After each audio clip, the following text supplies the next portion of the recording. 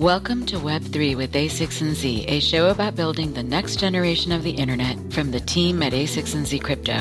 This show is for anyone, whether researcher, developer, engineer, artist, company leader, community manager, entrepreneur, or other builder, seeking to understand and go deeper on all things crypto and Web3. We're back with all new episodes this coming week, but I'm sharing yet another hallway-style riff that a bunch of our researchers did, touring through and defining at a high level top-of-mind technical topics such as VDFs or verifiable delay functions, ZK rollups, snarks, and zero knowledge in general, zipping up and down the stack and across themes such as scalability, data availability, and reputation and the creator economy, including discussing applications for NFTs and more. It's a quick tour through explaining key topics that also sets the stage for the next batch of content from us and podcast episodes, as well as our newly launched YouTube channel, which you can find and subscribe to at YouTube by simply searching A16Z Crypto Research. There, you'll find videos from researchers with overviews of VDFs, zero knowledge, snarks, and much, much more that we discuss in this episode and beyond. But this riff is based on a longer convo that originally took place on Twitter for a live audience on the heels of our research lab announcement a few months ago, and it features all of our current research team except for one person who couldn't make it last minute then, but who will be in our next podcast episodes. It's moderated initially by A16Z Crypto General Partner Chris Dixon, followed by Ali Yahya. The first voice you'll hear is Head of Research Tim Roughgardens, followed by Chris's and then Joe Bonneau, Scott Commoners, and then Ali. Again, be sure to subscribe to the new A16Z Crypto channel on YouTube for more on the topics that follow, as well as our newsletter on Substack, and stay tuned for the next all-new episodes. So maybe just to add in a little bit from the researcher's side, there are areas of computer science which are mature enough where you can read the latest papers from researchers and know what the most important problems are to go next. But the science and technology of Web3 is nowhere near that mature yet. And so if all you do as a researcher is look at the academically published papers out there, you're not necessarily going to know what are the most important research problems to work on over the next few years. And we really firmly believe that this is a new discipline forming before our eyes in real time. And so the opportunities to do fundamental research are just huge. I expect research done in the next year or two to already be taught in undergrad classes by the end of this decade. Yeah, just to add to that, the reason, at least for me, I always think about DeepMind and OpenAI and these modern AI labs as aspirational goals. What I find so inspiring about those organizations is I think of it as at least three things. One, they have very legitimate and respected academic research. They put out papers, and my understanding is they do it in almost a completely open source way, which is definitely how we want to operate, and just advancing the field. But two, they also then do applied things. They build software. But then the third leg of it, they do documentaries, the AlphaGo stuff, things like this. Like our view is this is important because to Tim's point, it's striking in academia, frankly, how skeptical a lot of computer scientists are of this field. And I think one important lever for doing that is use cases that have utility, societal value, et cetera, and that get a lot of attention. And I think those AI organizations really did that. And so I think it's a really great model to aspire to. Maybe with that, we could kind of get into some fun technical topics. Tim, starting with you. If you could tell us a little bit about your background, particularly for those who don't know, he's one of the pioneers of a field called algorithmic game theory, which is, I think, a really cool area that combines the scale of the internet with older ideas in game theory. Maybe, Tim, if you could talk a little about that, and then we'll move on after that. Sure, absolutely. So I did my PhD, it was like 99 to 2002. And at that time, the internet was really just starting to explode. It was really starting to become commercialized and widely used. So it was a really exciting time to be a computer science graduate student because computer science was really changing in a big way. It was obvious to everyone across the discipline that computer science needed to be different. And one of the things that happened around that time is computer scientists realized that they really needed to understand economics and game theory to reason accurately about the new computer science problems that were coming out at that time. And there had not been much interaction between computer science and economics prior to then. So I was lucky enough to get sort of in on the ground floor of that movement. And, my whole career, my calling card has sort of been the connections and interplay between computer science and economics.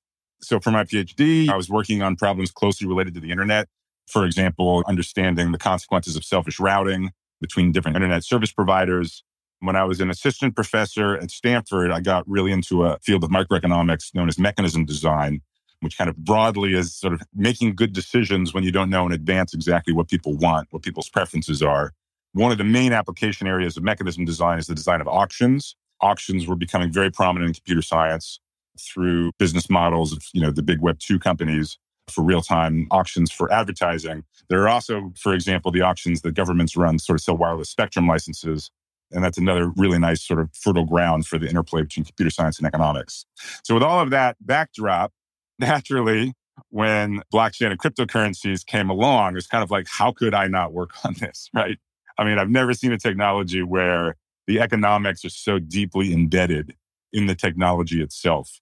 So Bitcoin I found very striking when it first came out. It wasn't obvious to me what would be the most important research question to do at that point, but I certainly followed the space from a distance throughout most of last decade.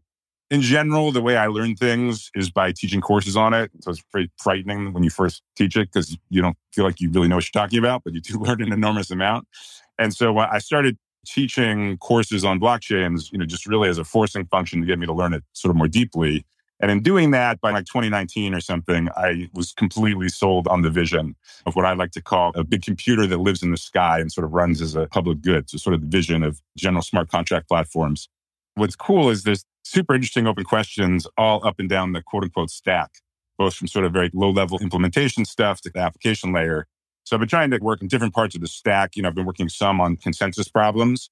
So really developing a theory of permissionless consensus to mirror the classical theory of the 1980s that was developed for permissioned consensus. And then also thinking some about mechanism design style problems at the application layer, right? So for example, there's a very rich theory of optimal auction theory developed by Roger Myerson. He won a Nobel Prize for that. I think one can aspire toward having an analogous theory around some of the applications that you see, for example, in the DeFi space. So like an optimal theory of automated market makers would be one holy grail to go for. Another thing that was significant in my own involvement in the space was in 2020, the Ethereum community reached out to me. Vitalik had proposed this transaction fee mechanism, EIP 1559, and some members of the community asked me to take a close look at it. And I spent several months analyzing it and writing a 58-page report about it. And so at that point, not only was I all in on the space, but I think it was obvious to everybody that I was all in the space. Awesome. Thanks, Tim. Maybe let's go to Joe next, Joe Bonneau. Joe, maybe if you could tell us a little bit about your background, like your PhD thesis, and then how you got CryptoPilled. One of Joe's many claim to fame is he originally was the CryptoPilled our own Dan Bonnet, which is a pretty epic background. Yeah, sure. So I started my PhD in 2008. So the Bitcoin white paper came out, I think my first or second year. The main focus of my PhD was on authentication protocols for the web. So all this, there'd been kind of 20 years of speculation about how secure passwords were or weren't. And all of a sudden we had data sets with tens of millions of passwords, and you could really do fine-grained statistics and look at, not just how strong passwords are, but in a whole bunch of different contexts for different types of users, for different types of applications. So the main thrust during my PhD was analyzing all that data, figuring out how to collect it in a privacy-preserving way, tying it to the field of crypto. But I had this side interest in blockchains the whole time. The story I tell is we had a Friday research group meeting every week, and one week somebody canceled, and my supervisor on like Thursday afternoon at the end of the day said, we need something for tomorrow. Can you talk about this Bitcoin paper that first came out? And I never heard of it. So I was like, oh, okay, sure. The paper's only 10 pages long. And I was like, yeah, I can read this by tomorrow and present it for the group. And it ended up turning into this late night affair trying to figure out the Bitcoin paper is pretty easy to read, but it leaves a lot of detail out. So I was up reading the code and reading some of the early forum posts, trying to figure out how things actually worked in practice. So after I finished my PhD, I did 2 postdocs, one at Princeton, which led to this textbook that I co-wrote with a group of people at Princeton. Like Tim said, teaching is really when you learn. Trying to write that textbook really required digging way deep into a lot of stuff that was really not documented at the time. I realized that a lot of professors were reading the textbook, which is a little unusual for a textbook, I guess. But a lot of people wrote and said, oh yeah, like I've been meaning to catch up on this blockchain thing for so long, but it was confusing. And then I, just decided to try reading the textbook. And then I got really interested in the space. So hopefully the contribution of that textbook was convincing a lot of academics in the mid 2010s. And then, I did a postdoc at Stanford with Dan Bonnet. And that was when Dan was first getting interested. And he was slightly skeptical, but I think he was receptive. And I was like, we can find some real crypto problems that ended up leading to the work on VDFs, which is probably in the blockchain space, the technical thing I'm most known for is starting the work on verifiable delay functions and looking at different applications to randomness protocols. Joe, would you mind explaining what VDFs are? Yeah, sure. So VDFs, verifiable delay function, it's a crypto function where the main security property is that you can't compute it in less than a certain amount of time. So it's an inherently sequential function. We don't know how to speed it up with parallelism. So the only way to speed it up is by having some processor with a really fast clock speed, which is expensive and hard to do. You can't just throw a lot of processors at the problem. And it turns out to be really useful in all sorts of different protocol designs. The classic example is there's a lot of commit reveal protocols where everybody's supposed to commit to something, which could be random input to a randomness protocol. It could be a bid in an auction. And then, you have to have some mechanism to have people actually open their commitments and reveal. With VDFs, you just have a slow function that opens the commitment. So you don't have to rely on people actively opening them. Like anybody can open them in a certain period of time. And the time delay covers network latency and makes sure that people don't have to post at exactly the same time, but that's kind of okay because they don't have enough time to open everybody else's commitments or, test out different random values they can post or whatever the security property is for the specific protocol. For crypto, it's a bit weird, that you design something to be slow. Usually, we want everything in crypto to be fast. But so we identified there were a couple applications, and then kind of the way crypto research usually starts is you spec out an idealized functionality. Like if we had a function that had these three properties, then, we could build some really, really cool stuff. And then, we proposed the first construction and said, yeah, you can actually build this thing. And that kept the space off. And since then, a lot of other researchers have proposed different VDF constructions. 3 or 4 years now since the first paper came out. We've had something like 100 papers on VDFs and whole workshops on it. There's about 10 different subtypes of VDFs with extra additional properties. So it's been a really fun crypto space to see develop. And hopefully they'll be deployed more in practical protocols soon. Great. Thank you. Scott, we'll go to you next. If you could tell us a little bit about your background and early academic career, and then we could jump into your interest in the crypto. Sure. I studied market design. Actually, one step back, I did a lot of work in number theory in college. So I am also excited to be getting back into the world that borders on number theory. But my economics research work has been on market design, which is the field that thinks about how you structure and design economic systems to make them run better.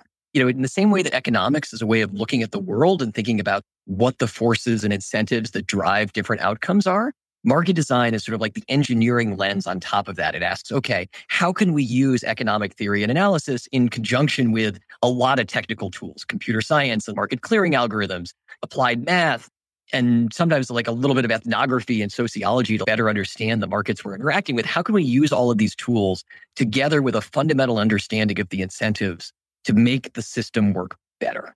And my PhD work was very much about fundamental research on the structure and market clearing mechanisms for what are called matching markets, for settings where you have potentially very complex transactions where different individuals want to care about whom they're transacting with and how. I spent some time thinking about these fundamental theories and market clearing mechanisms and auctions like Tim was talking about. But then I also spent a lot of time helping companies figure out how to use those ideas to better make their platforms or marketplaces work. So when you're a two-sided marketplace platform for online education or something of the sort, and you have these challenges around to what extent do you keep pushing the content from the creators that are already well established versus bring in new creators and sort of give them a way to gain traction, and there are often tensions, right? Your short-run incentive is typically to push the creator that's going to get the most views that you think are most successful. But the long-run health of your platform depends on your ability to optimize for the long run, to bring in new creators, to constantly enable someone to be successful on your platform. And so market design thinking is sort of about trying to understand how to balance these trade-offs and how micro details, like how those incentives produce the outcomes you want as a platform. And this type of thinking, of course, translates very naturally to crypto. Most crypto projects have some system of incentives that a protocol or a crypto-based platform is going to create. And you can set them down transparently. You can commit to them by putting them in code that everyone can audit and interact with and is guaranteed to function in a fixed state, but you still have to get the incentives right. And so what's drawn me into crypto is that so many of the businesses and public projects have at their core a fundamental intellectual challenge that is exactly the type of challenge that we face in market design. But I should say also, early on, I was aware of this stuff in the late 2000s, early 2010s, but I was actually on record as a big skeptic because so many applications that people were pitching at that time, right? And like entrepreneurs would come to my office hours and say, hey, I've got this idea for a project, but like the projects weren't using the technology in ways that were fundamental, right? There was a lot of, we're trying to take this thing and just now make it decentralized, but decentralization is costly and they weren't gaining a benefit to offset that cost. And what's made me so excited about the space now is that we're now seeing huge waves of applications. And again, the design and balance between degree of decentralization and like what things live on chain, what things live off, shape economic ecosystems that matter. Are there like particular projects that turned you? Well, sure. So the first project that I got involved in, Christian Catalini invited me and also one of my former grad students, Ravi Jagadisan, to work with him and many others on the design of the Diem protocol. The idea that you're going to have a fundamental transaction layer that sort of is backbone infrastructure in the same way that the networks that manage the internet are backbone infrastructure for like all of information these days. Like that's a case where the underlying technology is just like the only way to do it in some sense, right? Where everyone can transact with anybody else in a way that's completely trustworthy, independent of like how you're interacting and who you are. It sort of has to be in a system that is heavily robust and many times replicated, and also baked into software in a way that people can understand and interpret, and that's fixed and committed. And the other really cool thing about the idea of an infrastructure layer like that lets you extrapolate from places that have really strong institutions to places that have weaker institutions, right? There's potential to enable a stable medium of exchange in places that have weaker monetary policy because they can sort of lean on the institutions in the places that are doing the processing. So that was like the first thing I got really excited on. And then more recently, I've gotten very, very engaged in NFT communities and consumer crypto. And what's fascinating here, and again, this is an insight that Christian and Ravi and I wrote about briefly in a short paper. What's fascinating about NFTs to me is that, a currency is only really useful as a medium of exchange when lots of people are willing to exchange goods and services for it. You have to build a really powerful infrastructure layer that everyone agrees is going to work and they coordinate on before like everyone can gain the value from a given cryptocurrency. By contrast, NFTs are formed around small communities, right? All that really matters initially is whether the people who might want to own that piece of art agree that the token means ownership. And so this means that NFTs can establish their value among a small community of holders and then grow outwards, which is a really powerful consumer design paradigm. Actually, I think, Scott, what you were just saying was super fascinating. Maybe for the rest of the time, it'd be fun to go down the stack and talk about some of the open problems at each layer. We should start at the top. We should start at the application layer. And at the risk of keeping you talking for too long, I would love to start with you. You've done a lot of work thinking about the incentive structures around things like NFTs and around reputation systems. One of the things that I find so important about that is that one of the key problems in the space is that because we don't have a good mechanism for reputation, it's as if every interaction is forced to be a one-off prisoner dilemma style game, as opposed to a repeated or iterated prisoner dilemma style game. And so that essentially forces you to assume that everyone you interact with in the space is an adversary, which very much constrains the kinds of mechanisms that you can design, because it's a very severe assumption that you have to make. Awesome. Yeah, so certainly one of the things I've been working with teams on the most and thinking about the most in my research is how you optimize your token design for the use case you imagine in your ecosystem. And this could be as simple as if you have a utility token, there are challenges around money supply, right? If you print too many units of the utility token, then suddenly the value crashes and maybe people don't want to collect it. But on the other hand, they are willing to spend it. And meanwhile, if your utility token is too scarce or people foresee too much of the utility downstream, then maybe they all hoard it and no one spends it and you have no circulating supply. And so, the overall ecosystem can collapse. So there are simple macro balancing questions of that form. And then there are much more subtle ones. You alluded to this. I wrote this piece on reputation tokens with one of my former students, Jad Esper. And we talked to lots of different companies that are thinking about how do you use tokens to generate a durable system of reputation, right? And they're a creator platform and they want to reward people who've contributed content. or they are a job search platform and they want to like reward people who are helping other people find jobs or something of the sort. And a lot of platform architects pick a token system where they are hoping their token is going to do two things. One is it's going to identify some people as having high reputation, like they're contributing a lot of value to the platform. But at the same time, they're hoping to like allow people to liquefy some of that value. It's a way of rewarding your contributors to the platform. What Jad and I wrote about is there's a funny paradox, which is if you want to give people a reputation that's durable, but also want to make it liquid, and you only have one token, then suddenly now it's not a good signal of reputation. So we propose like a 2-token model, and we talk some about how you balance these, sort of like a durable reputation token that then spins off like a liquid token that you can use sort of as a medium of exchange. But so optimal tokenomics is one. Let me just point to one other application layer challenge and big opportunity that comes with it. And then let's maybe move down. A lot of the promise of Web3 comes from the idea that we're going to enable people to use the interoperable layer that is the blockchain to sort of create established digital assets and forms of digital ownership that we can then point lots of different applications to, and people can take with them from application to application, right? And that has a lot of promise in terms of competition policy, for example. Like consumers gain a lot more leverage if they can take the content they've created with them and move to another platform. But for all of this to work well, we really need the transaction costs of the layers to be low and consumer technology around the blockchain to be much, much more accessible. And so there's a ton of design at the consumer access level that we don't normally think of as part of the technical challenge, but it's very much part of the economic design challenge. Scott, I'm really glad you brought up the user-facing design problem. That's clearly one of the biggest challenges facing the space. Among the more sort of technical types, it doesn't get spoken about enough. But one of the things that needs to happen to reach 1 or 2 orders of magnitude more crypto users is exactly some advances in the user interface design part. Yeah, we can all chime in with other ideas, other interesting problems at each layer, and we can just sort of take it from there. One natural place to go next would be the scalability problem, so layer 2 solutions. So the way I think of this, back to this analogy of the big computer that lives in the sky, we want 2 things, right? One, we want really cool applications deployed on that computer. But then we also want that infrastructure, this virtual computer in the sky. We want it to be as powerful and robust as possible. And there's going to be a coevolution of these 2 things. So that the better the infrastructure, like the more transactions per second it can process, the bigger the design space for applications. Similarly, once certain applications sort of catch fire, there'll be extra motivation and capital for improving the infrastructure. So it's been one of the biggest areas of intense work over the last couple of years. Layer 2 solutions, including side chains, including rollups, really trying to sort of boost the transaction throughput of a platform like Ethereum by ideally at least 2 orders of magnitude and hopefully eventually 4 orders of magnitude or more.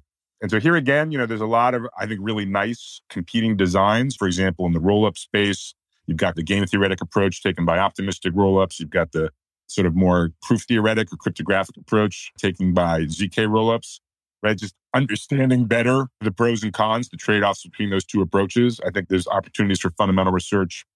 And certainly there is ongoing a lot of really amazing deep research about how to get ZK rollups like ZK snarks as practical as possible. And for me, someone who's trained as a theoretical computer scientist, this is just the most amazing thing to see because these proof systems on which ZK snarks are based, they were introduced in the 1980s just by mathematicians, really just to study the mysteries of the computational universe, really just to understand what does it actually mean to prove something. And now fast forward, one thing that's been amazing about the crypto space is all of these 20th century areas of computer science have just gotten, it's not like they ever went away, but they all just have these completely new lives at this point through the new applications. And so snarks, which can be thought of as a specific form of proof system, which now billions of dollars is going into heavily optimizing, that's another great example of the interplay between fundamental research on the one hand and very real problems. In fact, technological challenges that are literally essential for Web3 to realize its full vision. Tim, I think in the context of layer 2, it may be interesting to just briefly touch on the data availability problem and also on the implications of proposals like EIP 4844 and how that might significantly improve the performance of layer 2 solutions today. Sure. It's a really nice sort of research question here. So let me focus in specifically to Ethereum. as I'm sure many listeners know, in Ethereum, transactions cost gas. So basically, there is a single metric, single type of unit, which is called gas, and it's meant as a proxy for all of the burden imposed by a transaction on the Ethereum network. And that burden is really multidimensional. Okay, so it includes things like computation, it includes storage, it includes bandwidth that the full nodes running the protocol are using to communicate with each other. So you have this really multi-dimensional cost of a transaction, and yet that's projected down into this one-dimensional space. You have to use this one number gas as a proxy for all of those burdens. So one of the key ideas in rollups is to solve the data availability problem. So what is the data availability problem? So basically you have this separate blockchain, this layer 2, and it claims it processed 1,000 transactions. It tried to help out layer 1. It's like, hey, layer 1, let me take some of the burden off of your shoulders. Let me sort of process these 1,000 transactions and then let you know what are the end results, right? And that's fine. I mean, that's very nice. But then later on, how does anyone know actually what transactions were executed or whether they were executed correctly? And so data availability is like, where do you find out the information of what actually happened? What were the transactions that were executed off chain? And so in the rollup solution, that's stored as what's known as call data. So it's basically just published to L1 using a particular type of relatively cheap data. And anyway, so some of the proposals going on is like, well, if having room for lots of call data is essential for solving the scalability solution, maybe we actually want to think of things in a more multidimensional way. And so maybe call data coming from rollups at layer 1, we can sort of treat as cheaper. We can increase the amount of capacity at layer 1 to handle the publication of call data while leaving the other parts unchanged. Rollups and call data is one particular instantiation of this, but much more generally, thinking multidimensionally about the cost of transactions and pricing them accordingly, I think is a super exciting direction for research. I've thought a lot about measuring decentralization in more of like a, maybe not even quantitative, but at least like a systematic way. Doing transactions layer 2 with like ZK rollups, there's like a little bit of a trust placed in the rollup server. If you do optimistic rollups, the trust model is slightly different. There's a whole lot of other layer 2 protocols, like payment channels is another one that has like a different set. There's clearly a trade-off between you can get better performance at the cost of introducing some new parties into the mix that at the very least you rely on for reliability. You might also rely on them for some other properties too that you hope the bill exhibit for the rollup to work the way you want. But we don't have a really systematic understanding of like how much performance can you gain for what trade-offs in the trust model. And are these like actually fundamental limitations, or is this just like the tech we know how to build now? So it's kind of like the high level. That might actually be a good segue to thinking about how layer 2 solutions on top of Ethereum compare to just alternative layer 1s. Curious what you guys think. I mean, I'd just say quickly, there's a really similar high level question just between layer 1 of like what the real trade-offs are. Well, we're still at the point where people don't even really agree between the existing solutions, just between proof of stake and proof of work. We don't have a really good common understanding of what you're really sacrificing in the trust model by going from proof of work to proof of stake. And it's not even clear, I guess, that the sacrifice in one direction or the other, like they're each have a different trust model and there's sort of some advantages to both. It's under what conditions the consensus protocol is going to behave correctly. And then, in all sorts of different proof of stake implementations, for example, it's like we don't really have a good way of saying like this one's slightly more robust at a cost of worse performance, or that one, is better performance, but is making like slightly stronger trust assumptions. So yeah, I mean, pretty much the same problem. Like even we don't know how to compare the existing solutions in a way that everybody agrees on. And part of that is because there's, a lot of conflicts of interest and people want to say their solution's great and kind of overlook maybe the sacrifices they're making in the trust model. And we certainly don't know what the theoretical limits are on, like, do you have to sacrifice a little bit of, like, do you have to weaken the security model a little bit to get good performance? We don't know the fundamentals of it. It might be fun to have a brief interlude about zero knowledge proofs specifically, because they are a very fundamental building block that is also very general. I feel like the implications of zero knowledge proofs being a thing may be as dramatic as the implications of smart contracts when they emerged back when Ethereum was created. I feel like we're only now starting to appreciate just how powerful zero knowledge proofs could be. And they also feel a little bit like magic. And so maybe if you can unpack what a zero knowledge proof is at a high level, what it allows you to do, and what you think are some of the interesting applications or implications of them as a technology. Joe's more the cryptographer, so I'll defer to him, but Joe, would be great to comment on. But the zero knowledge proof systems have been around for several decades. And I wonder your thoughts about, I mentioned earlier about these 20th century parts of computer science finding new life with blockchains and in crypto. And I wonder if similarly, somehow blockchains and their public nature may be really what makes zero knowledge proof systems go completely mainstream. I'd love to hear your thoughts on that. Yeah, sure. Blockchains have been the thing that brought zero knowledge proofs mainstream. The core idea is just that you can prove that some mathematical statement is true and that you actually know what's called a witness, or basically like a solution to some mathematical equation. And that it doesn't have to be a math equation, because you can express a lot of other things as a math equation. So the example that I give in class a lot is that you can prove that you know the solution to a Sudoku puzzle without actually revealing the solution. So the zero knowledge part is always that you're proving something's true, but not proving anything else. You're not revealing the solution or revealing what you know, but you're convincing the other party with overwhelming probability that you actually know it. I mean, yeah, the idea's been around since the 80s, and it was a Turing Award winning idea. It's a pretty clear fundamental breakthrough that you can do a zero knowledge proof at all. So we've known for a long time that you can do it, and you can basically do a zero knowledge proof of anything. I mean, you can do a zero knowledge proof of any NP statement, which is almost anything interesting.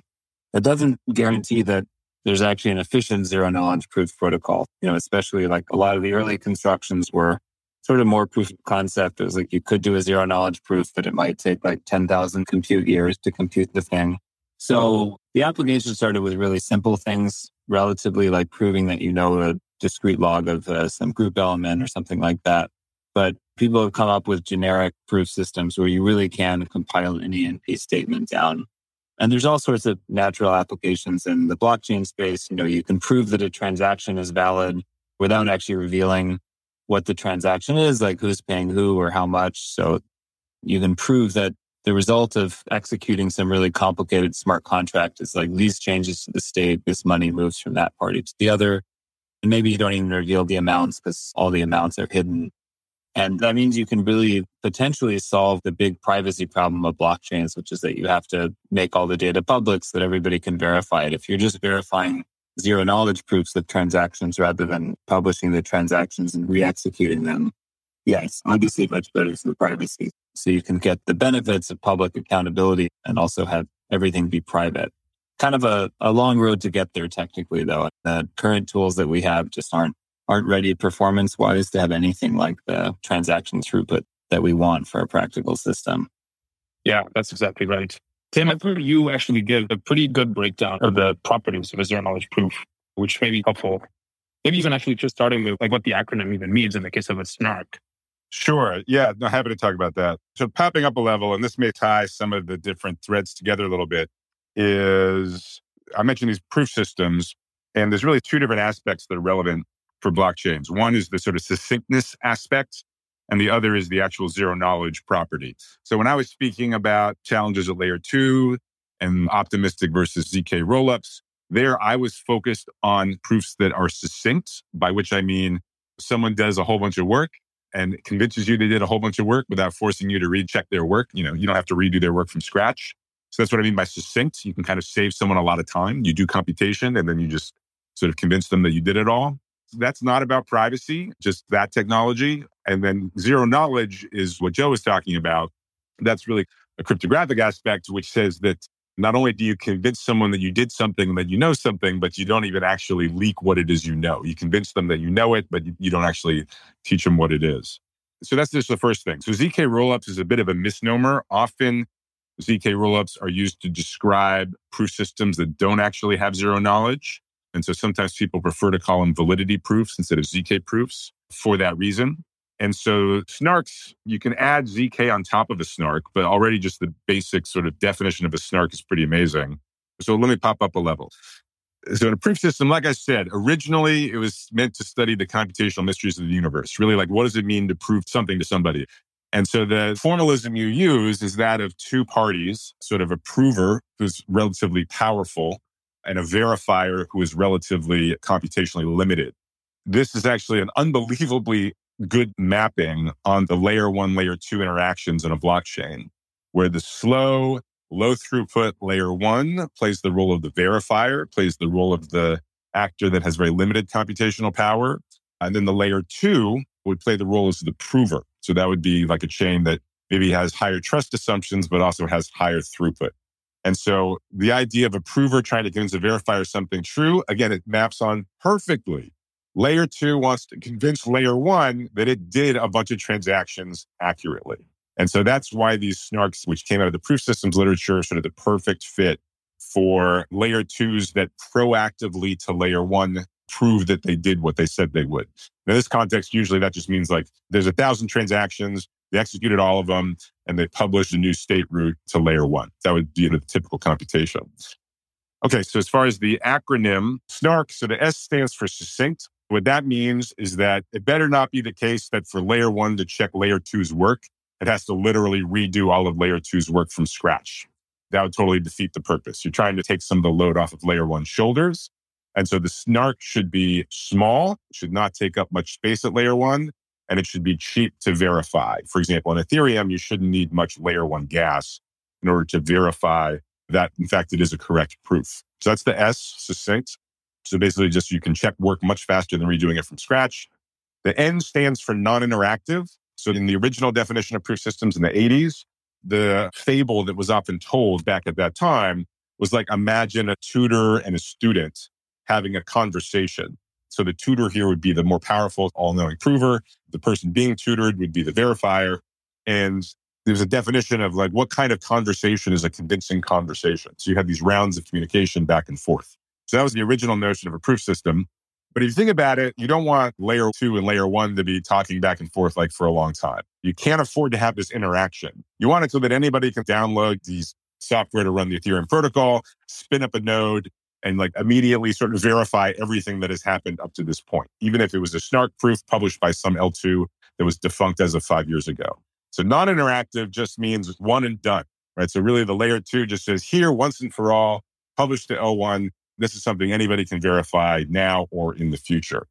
And then the ARC, the AR stands for argument. So that just means there really should be a proof, meaning that the layer 2 can only generate a snark proof if in fact it's correct, if in fact it really did do those computations. And conversely, it should not be able to spoof a correct proof. So if it didn't do the computations it claimed it did, then the verifier should not be tricked. The verifier should say, aha, I see the bug in your proof. I don't believe you that you did all of those transactions. So that's the AR, and the K, which is the knowledge part. That's what Joe was talking about. That was like the witness.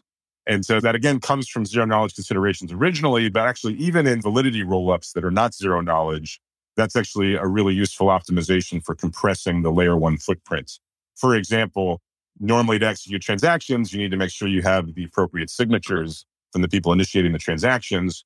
And you can actually kind of sort of not publish those signatures to layer 1 in a validity rollup because they can serve the role of that witness. So in effect, layer 2 promises that it knew signatures generating that sort of authorized the 1,000 transactions that it executed along with the final state after it did all of that execution. So that's kind of the guts of what one of these snark proofs actually looks like. And that's the meaning of all the letters in the acronym. You might see the term snarg sometimes instead of snark. So there's a difference between a proof and a proof of knowledge. Like in the Sudoku case, I can prove to you just that this Sudoku puzzle has a solution, that it's not a broken puzzle, versus proving that I actually know the solution. And turns out mathematically, those are two different concepts. So there are like what are called snargs, which are arguments that don't have this knowledge. You're just sort of proving something's true without proving that you know something, which can be a little bit easier to construct. And a lot of the time, that's what people actually use. So I think we've got to the point where people say snark for everything, even if the K is not really there. But that's kind of like an optional property. One thing I wanted to emphasize, which is something that you both said, but I think it's just so important, is just like the concrete implication of this, at least one concrete implication of zero knowledge proofs for blockchains, is that if you look at the way blockchains work today, every single node in the network essentially has to re-execute every transaction of every computation in order for the network as a whole to build confidence that the transactions will perform correctly. And one of the implications of a zero-knowledge proof is that with this technology, you can have a single node run all of those transactions, run all of those computations, and then generate a proof, a zero-knowledge proof, that those computations were done correctly.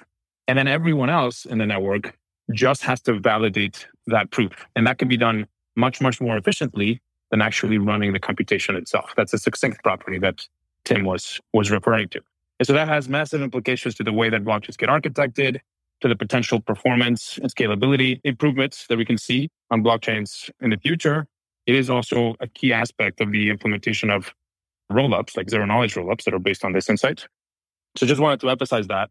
Scott, I know you've done a lot of work on the creator economy, and there's like a lot of overlap between that whole body of work and crypto and Web3.